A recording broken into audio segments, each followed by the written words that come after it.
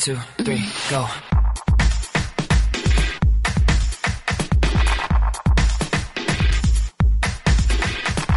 Feminist, Mormon, housewives.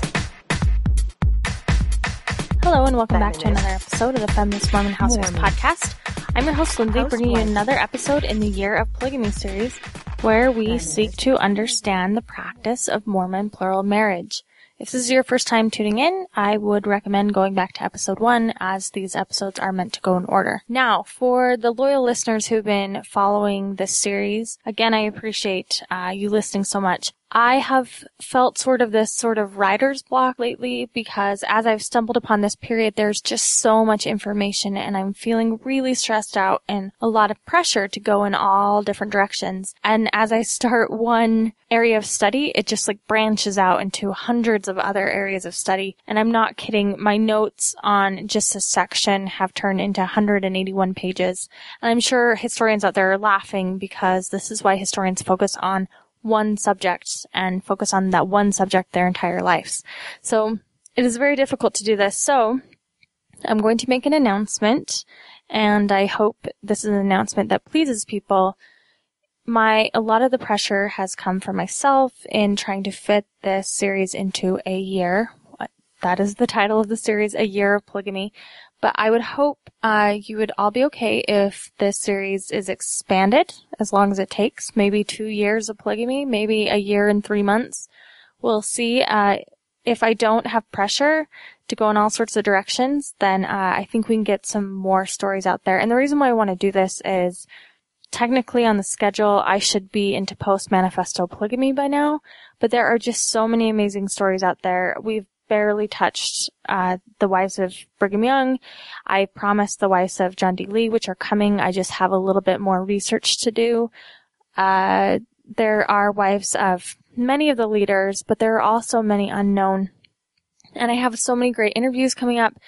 I just feel like there's so much info, and if we just hurry past it, we're really not going to understand polygamy. I really feel like the more we learn about lives and individuals, then the more we're going to understand this practice. Think about it. Think about Nauvoo and the 34 wives of Joseph Smith. We covered each of their lives, and each story tells us something different about the practice and about the people and about the church.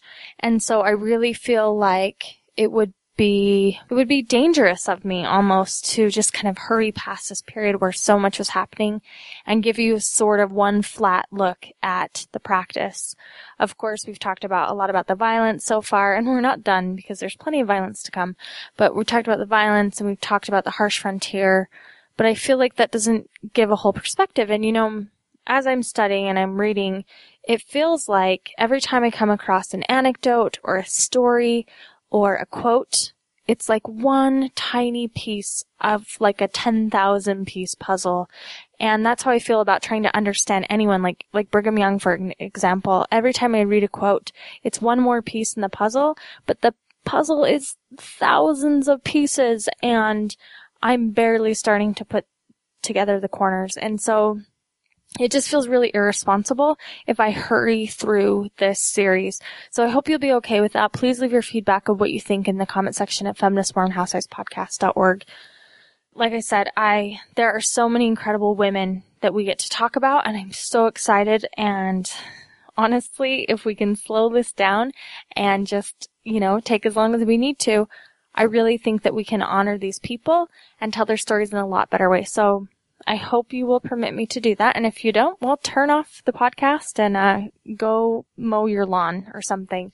But we're going to be talking about the women. Today I'm going to do a little short bio on Brigham Young's, quote, famous wife, Amelia Folsom.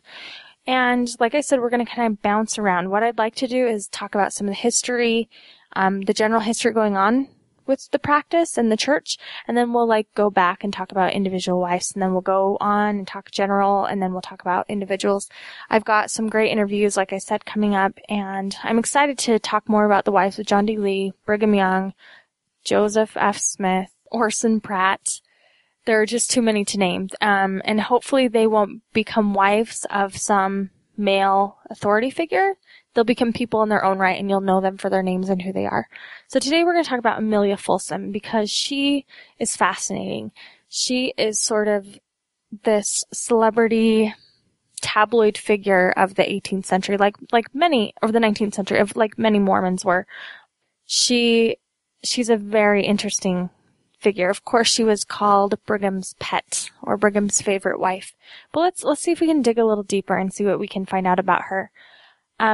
Her full name is Harriet Amelia Folsom, and she was born in Buffalo, New York in 1838. And when she was still very young, her parents were sort of touched by the message of the gospel and converted in February of 1842. And the apocryphal story goes that the Niagara River that they were baptized in was so cold at the time of the year that they had to cut holes in the river, in the ice, to perform the ceremony. And, of course, this story is told as like a testament to their commitment of being baptized, because they were baptized in this icy river.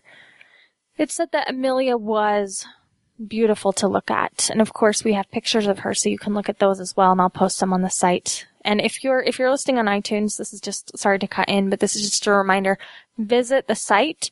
The site has links, the site has PDFs, and the site has images to start and further your study, because again, it would be really irresponsible of you as a listener just to listen to what I'm saying and take my word for it and not dig deeper, because I come from a positionality of where I come from, and that's with my own biases and my own experiences and my own frame of reference, but you should really do the same and do your own research. So visit the site to do that.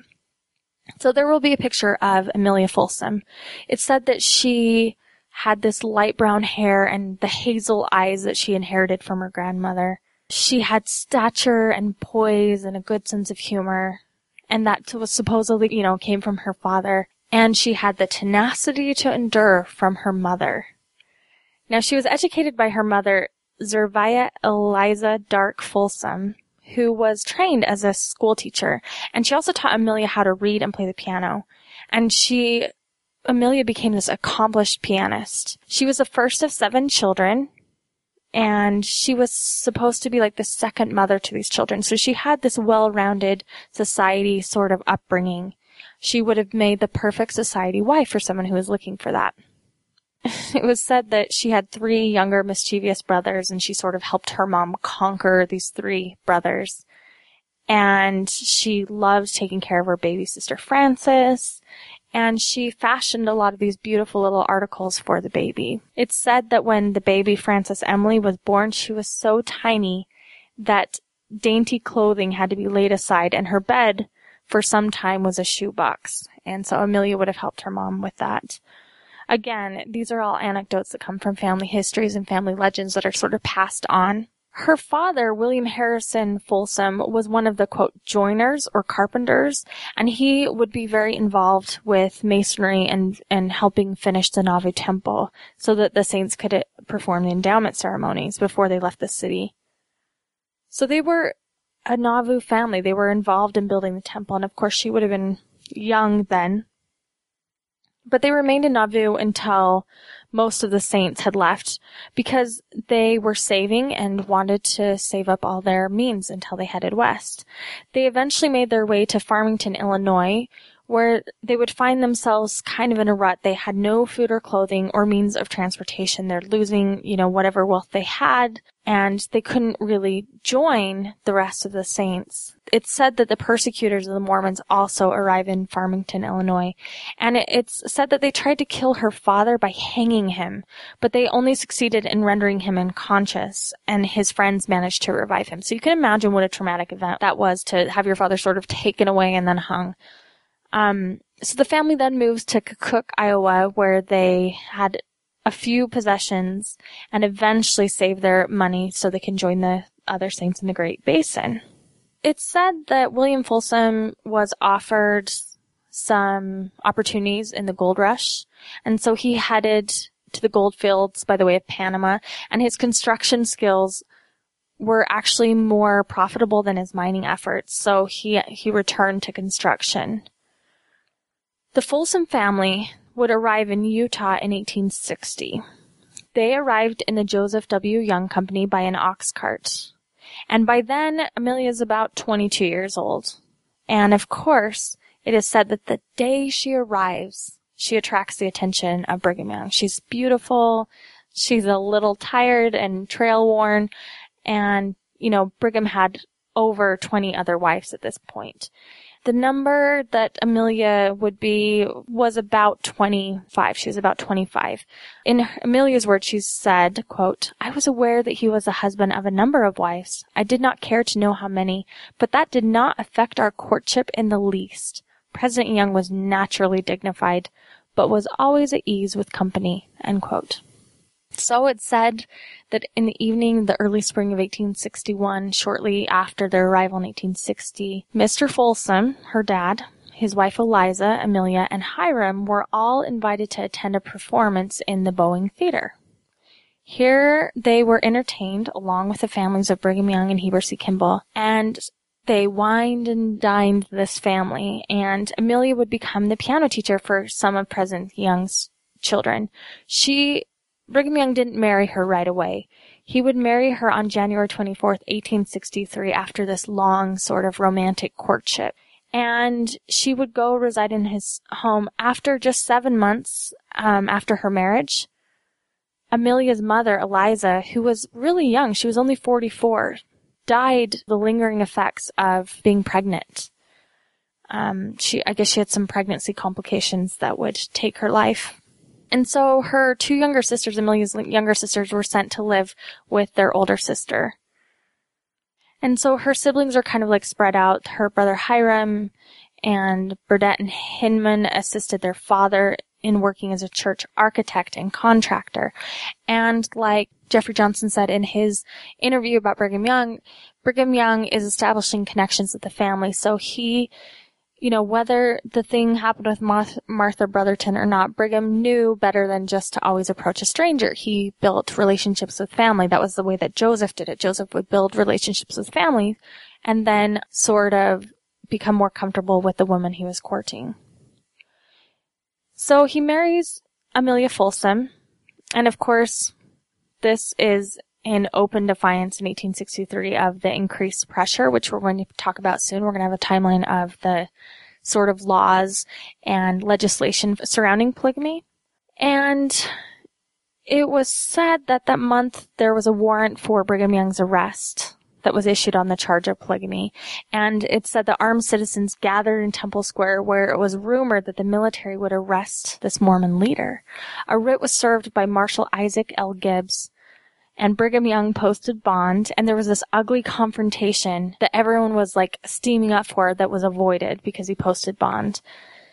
In March of that same year, there was a cannon that was fired from Camp Douglas, and the citizens around mistakenly took the firing as a possible attack, when the real reason that the cannon was launched was to celebrate the Colonel Connor's promotion to Brigadier General. And so this shows that the tensions between the two groups are mounting. And they eventually subside. This is during when, the Mormon Reformation has happened, and now the threat of federal government is happening. And of course, we're into the Civil War, and we're going to talk about all of that soon. She marries Brigham Young, and this gives her instant celebrity, instant prominent social status, and she had creature comforts that other women in the territory would never attain, even some of Brigham's own wives. At every church meeting and every social event, she would receive deference. She was the wife of the prophet, but she wasn't just a wife of the prophet, she was the wife of the prophet. And she was sort of known for this regal presence and her expensive taste in clothes. As soon as she got married, she used to be Harriet Amelia Folsom, but she drops Harriet from her name since Brigham had two other wives named Harriet. So just, for convenience sake. Like many of the youngest plural wives in Mormon households, Amelia would be soon tagged as the favorite wife. And she was most often chosen to be the hostess for Brigham Young's most prominent guests. She was cultured, she was beautiful, she was refined, she was funny, and she didn't have children. He allowed her the luxury of having gowns made from the most expensive imported fabrics. Now, this is interesting because, as we talked about in the past, and I'm sure we'll talk about in the future, Brigham Young was encouraging local industry. They're starting the silk industry. So he's making many of his wives wear and buy locally. And yet Amelia gets to import her gowns. And so I'm sure that would cause some speculation and some tension at the time. Her sister wives often rationalized that favoritism was a compensation for her inability to have children. And we can see how the practice of polygamy sort of pits women against each other in this way, because if polygamy is known for how many children you can have, that's one part of how this sort of patriarchal order really gives women soft power to compete in these sort of ways, like how many children they have, or how beautiful they are, or what tasks they can bring to the family. It's how they gain status. So these women would say, well, it's because she can't have children, and so she's able to do all these things. Now, she played this role of hostess for Brigham Young. She would appear fashionable to all these dignitaries coming to visit Brigham Young, and there were many people that would come to visit Brigham Young. And she was not, like his other wives had assignments. They had routine assignments, but Amelia was not assigned routine tasks in his commercial enterprises. She never had to work at the Forest Farm or the Young store. And if you go to the Brigham Young Room in the Pioneer Museum in Utah, there hangs this beautifully tinted likeness of Amelia Folsom Young. And there's also this case that has some of her personal belongings, and you can see a miniature replica of the Gardo house that was, said to make for her. And if you haven't listened to the Houses of Brigham Young episode, you need to listen to that so you can hear more about this sort of, quote, Amelia's Palace, a term that was coined by the press that was made for her. It was said she had exquisite taste. There are 5 lovely shawls in this display, a large black lace, a red silk embroidered and fringed, white silk also embroidered, and 2 small lace shawls. And there are collars of this intricate lace and beadwork and elegant fans and other beautiful accessories. It's really worth, if you come to Salt Lake, don't miss the Daughters of the Utah Pioneer Museum. It's right next to the Capitol, and it's just this quiet little building, and there's these sweet elderly women that work there who are very committed to this, and it's just wonderful. And you can go in the back room, and if you have a pioneer ancestor, you give them the name of your ancestor, and they will pull out a file and have this, these family histories on your ancestor. It's really cool. So, stories were told by various wives of Brigham Young, stating that Brigham Young and Amelia would have dinners at separate tables from the rest of the wives, and she would eat delicacies that were not served the rest of the wives and the children. However, at Amelia Folsom Young's funeral, Richard W. Young, son of Brigham Young, stated, quote, "She had the love of every member of the family." And this was echoed by many people like Heber J. Grant, who also stating that Brigham Young's wives loved his young wife.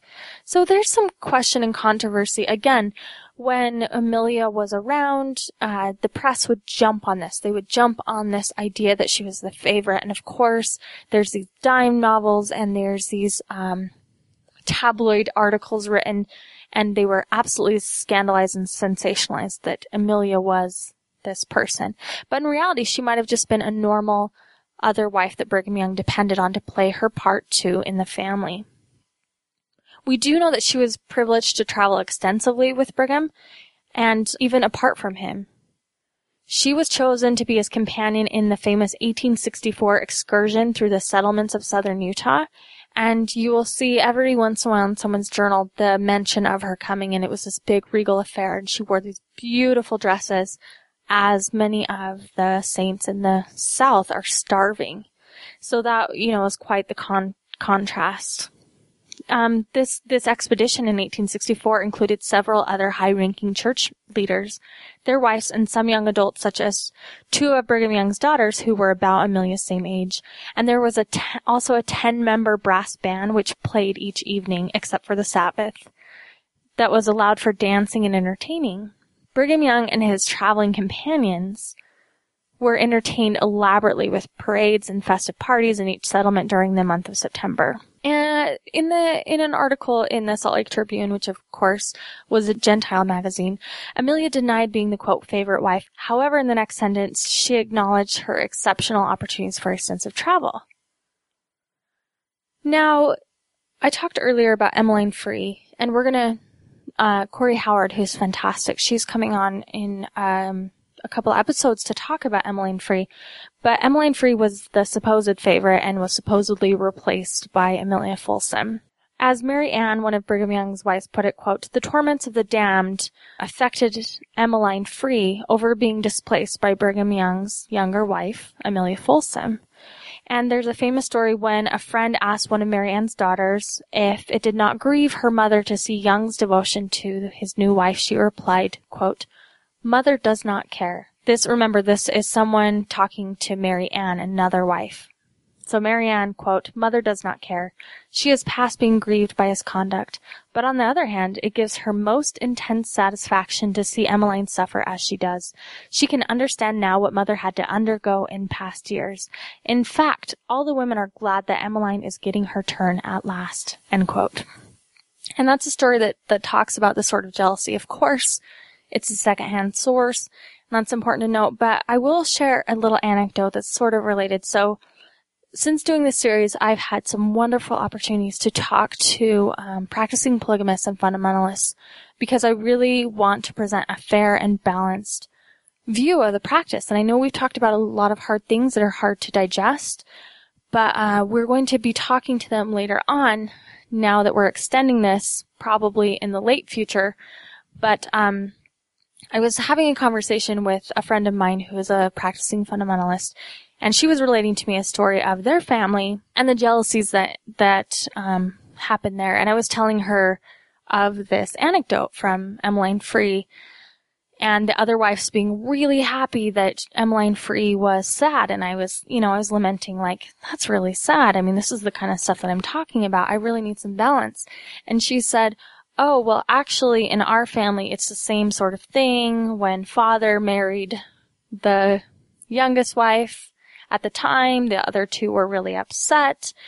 When father married the fourth wife, the third wife was really upset, and the two older wives were so happy to watch her be upset." And I was like, well, that's terrible, because isn't there this family that, don't they care for the feelings of the other person? And she said, "Yeah, but it's really complicated. It's really hard to go your whole life and see your whole marriage and see a woman treated a certain way and have that used against you. And then when it happens to her, it's really hard not to be happy about that." So I felt like that was an interesting contrast, a sort of interesting parallel, if you will, to the story of Emmeline Free, to know that that's still happening in practicing fundamentalism sometimes. Of course, that is just one story of many, and we hope to bring on the fuller picture. I've talked to Anne Wild, and she has given me a lot of resources, and hopefully we'll bring a balanced picture. Anyway, back to Amelia Folsom. So, her obituary describes her life as, quote, "She led among the women for many years and in many circles, traveled extensively in Utah and surrounding states, had entertained many distinguished tourists and guests of President Young, was well-read, possessed a queenly appearance and striking personality, and was true to the end." Of course, there's a lot of talk about the Gardow House. So after Brigham Young dies, the Gardow House belongs to the church, right? The Gardow House was a supposed palace that he built for her. And of course, the word Amelia's palace did not come from her or the church. That came from the press and people that would move into the home. President Taylor did not want to move in, but he moved in reluctantly. He puts $30,000 into new furnishings, and he briefly uses it as his official residence. And then, of course, as we talk about in the Gardow House podcast, it falls into Gentile hands, if you will. So I was really curious, because we know about the Gardow House, but what happens to Amelia Folsom after the death of Brigham Young? And we do know that it was her wish to remain near her father's family, and it said that her father gave her the corner lot of his estate, which was built according to her needs and with her wishes. And this home would continue to be a place and had many family parties. And Amelia made her way often to her father's house and helped him with his arthritis.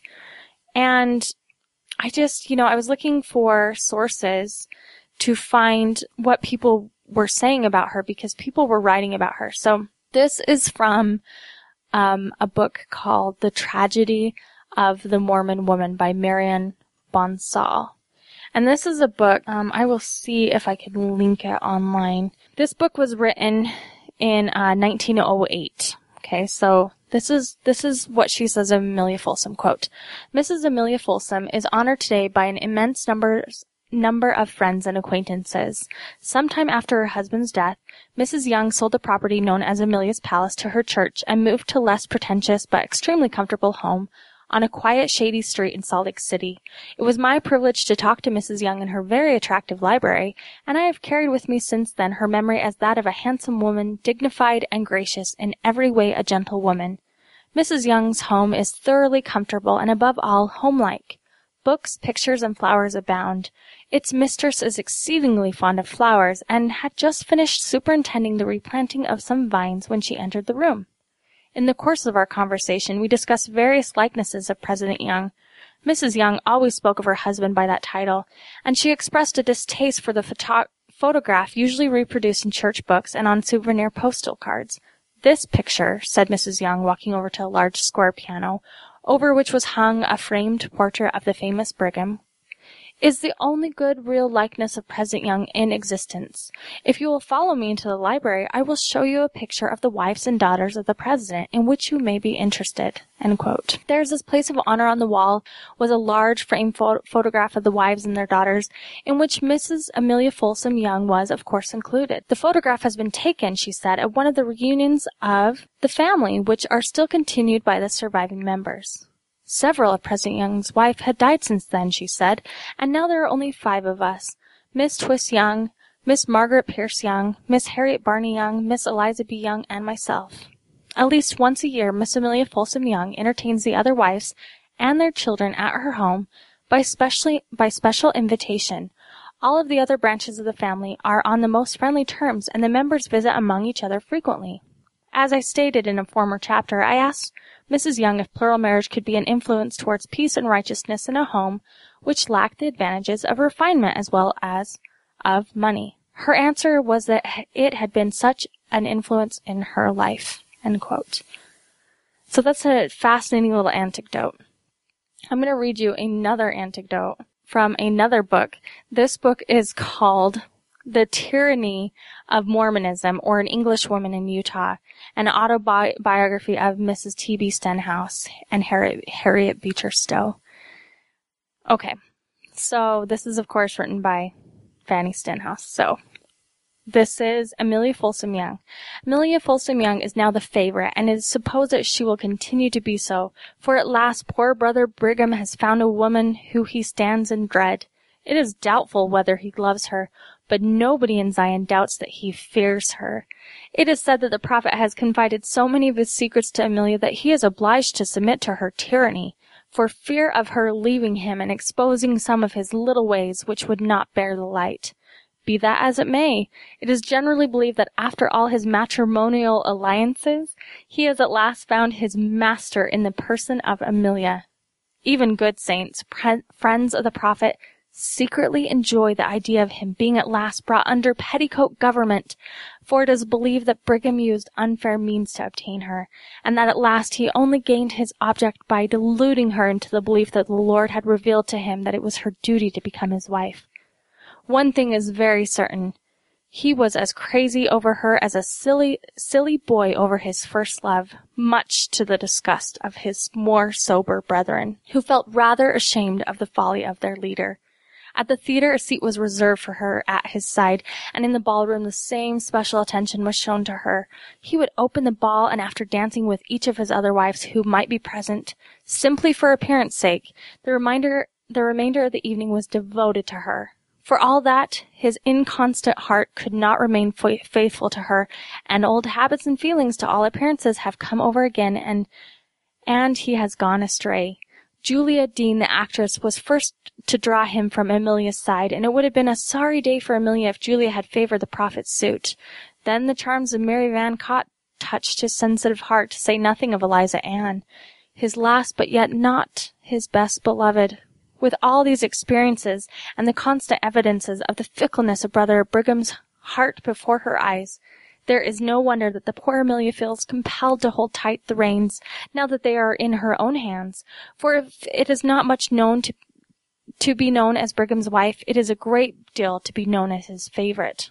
As for the future, it is whispered that Brother Brigham has been setting his house in order, and the ordinary course of nature, Amelia is almost certain to outlive for many years her aged lord. She therefore can afford to wait for the good time coming, but Amelia knows that she would sink into oblivion if he were to cast her off for another before his death. Now, of course, this shows the contrast, the two narratives between it, and Mrs. T.B.H. Stenhouse. So she was the wife of T.B.H. Stenhouse, who was an early Mormon pioneer missionary, and he later became a Godbeite.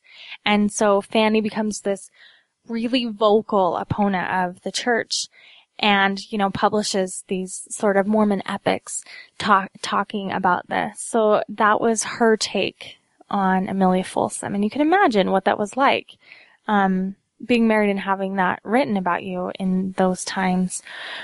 Let me tell you what another contemporary said of her. This is Mrs. Emmeline B. Wells. You might have heard of her. She would say, quote, Mrs. Young was finally attached to her home and took great pleasure in beautifying the grounds, cultivating flowers and vines, and keeping her lawn fresh and green as well as the interior of her house. She had a number of unique and valuable ornaments collected while abroad, also gifts of friends and visitors. While not a public woman, yet she was very popular in society and much admired and sought after. The history of her family is very interesting, and her own life from a very young girl is replete with romantic incidents. But she was reticent about herself. Perhaps one of the causes of her popularity was her queenly appearance and striking personality. She sang and played the old-time songs, and was a splendid musician and a very fine partner in a ballroom. She always dressed in excellent taste. She was a graceful, charming woman, and possessed many of the characteristics of true womanhood. End quote. She also says, Amelia suffered from what is known as creeping paralysis for about 3 years. Being in more or less helpless condition was a severe trial to her because she was deprived of the pleasure of entertaining friends and of the delights of outdoor life. She died the 11th of December, 1910, aged 72, and is buried in the Brigham Young family plot in the Salt Lake City Cemetery. Richard W. Young, the son, would also say, President Young's health was enfeebled on account of an onerous life, and he needed great care. Aunt Amelia came in into the family when he was nearly 60 years of age. She was a natural nurse and performed the duties expected to her in a most praiseworthy manner. He found her a perfect companion, and as she had the capacity and the mentality to grasp the trials and problems of this day. End quote. So we have, these contemporaries, these are what they're saying about her. Everyone is saying, by all accounts, she was beautiful, she kept a good home, and she was exquisitely dressed. And I imagine that is how Amelia valued herself. She found value, she found power in doing this. This is how she saw her role. Even after Brigham Young's death, it's clear she saw her role in the family as the hostess. She would bring these families together. Of course, Richard W. Young, the son, would say this, quote, From these incidences came the report that Amelia was President Young's favorite wife. He looked with some anxiety upon her appearance. As the years grew on, however, the family learned to love her. She was just and fair, and I can truthfully say that she had the love of every member of the family. Amelia was truly a magnetic and queenly personality, and of superior intelligence. She was capable of meeting any man or woman on earth on an equal footing. She had the advantage of excellent home training. She was tall and queenly, end quote. You can judge for yourself how this was treated. I imagine it's both. I don't think it's either or. I think it's and. I think she was beautiful and beloved, and I think that the women struggled with this because she was so beloved. As a side note, when I was researching her, I'm part of the Levitt family, and of course I know many of you out there are part of the Levitt family. There are plenty of Levitts that are Mormons. But I was researching, and the Levitts have this, huge obsession with family history. And they keep all of these records, and they have all these family reunions based on family history. And so I'm reading about Amelia Folsom, and I come up on this name, this Levitt name, Hannah Claire Levitt Wood, who is a very direct ancestor of me.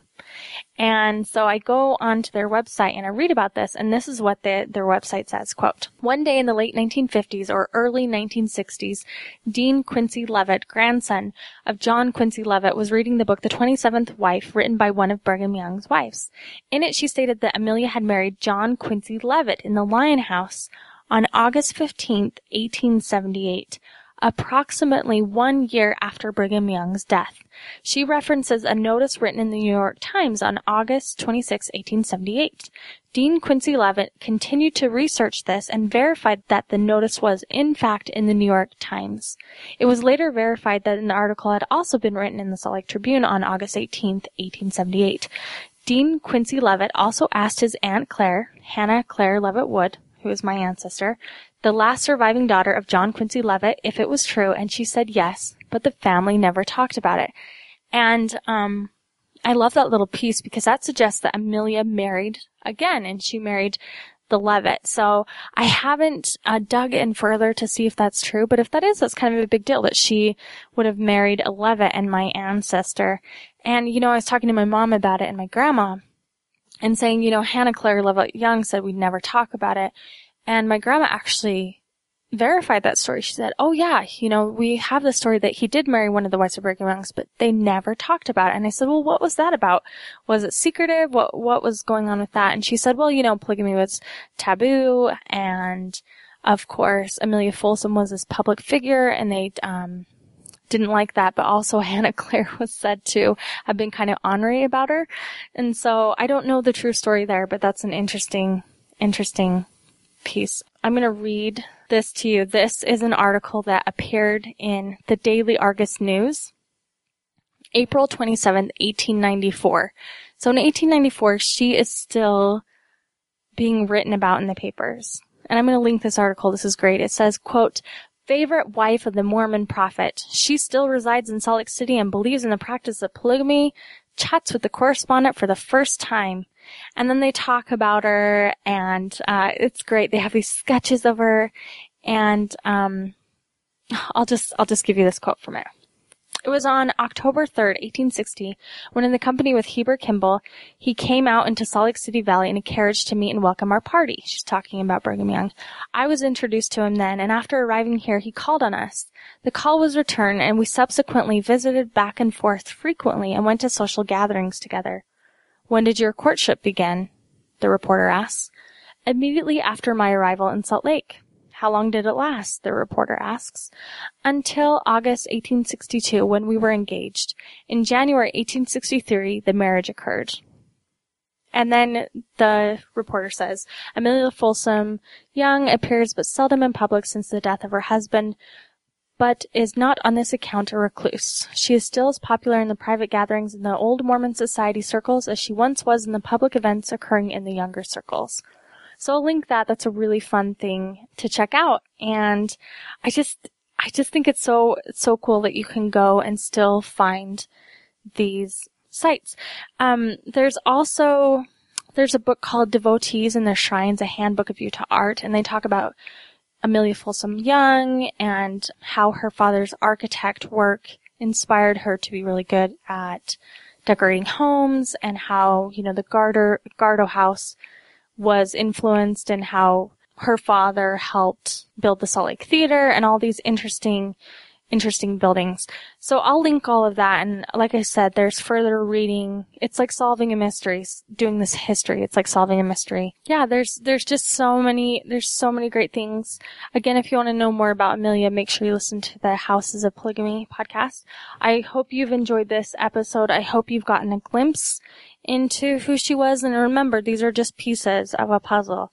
So we can't really form an opinion on these people with just a few pieces. So my hope is that you will get excited about this and you will go honor these people by finding some more puzzle pieces. So thank you so much for listening to another episode of Feminist Mormon Housewives podcast. If you feel so inclined, I would really appreciate a donation. I just really appreciate you listening, and I can't wait for the fun episodes that are coming up. We have so many great episodes. So thanks for listening for another episode of The Year of Polygamy on the Feminist Mormon Housewives podcast.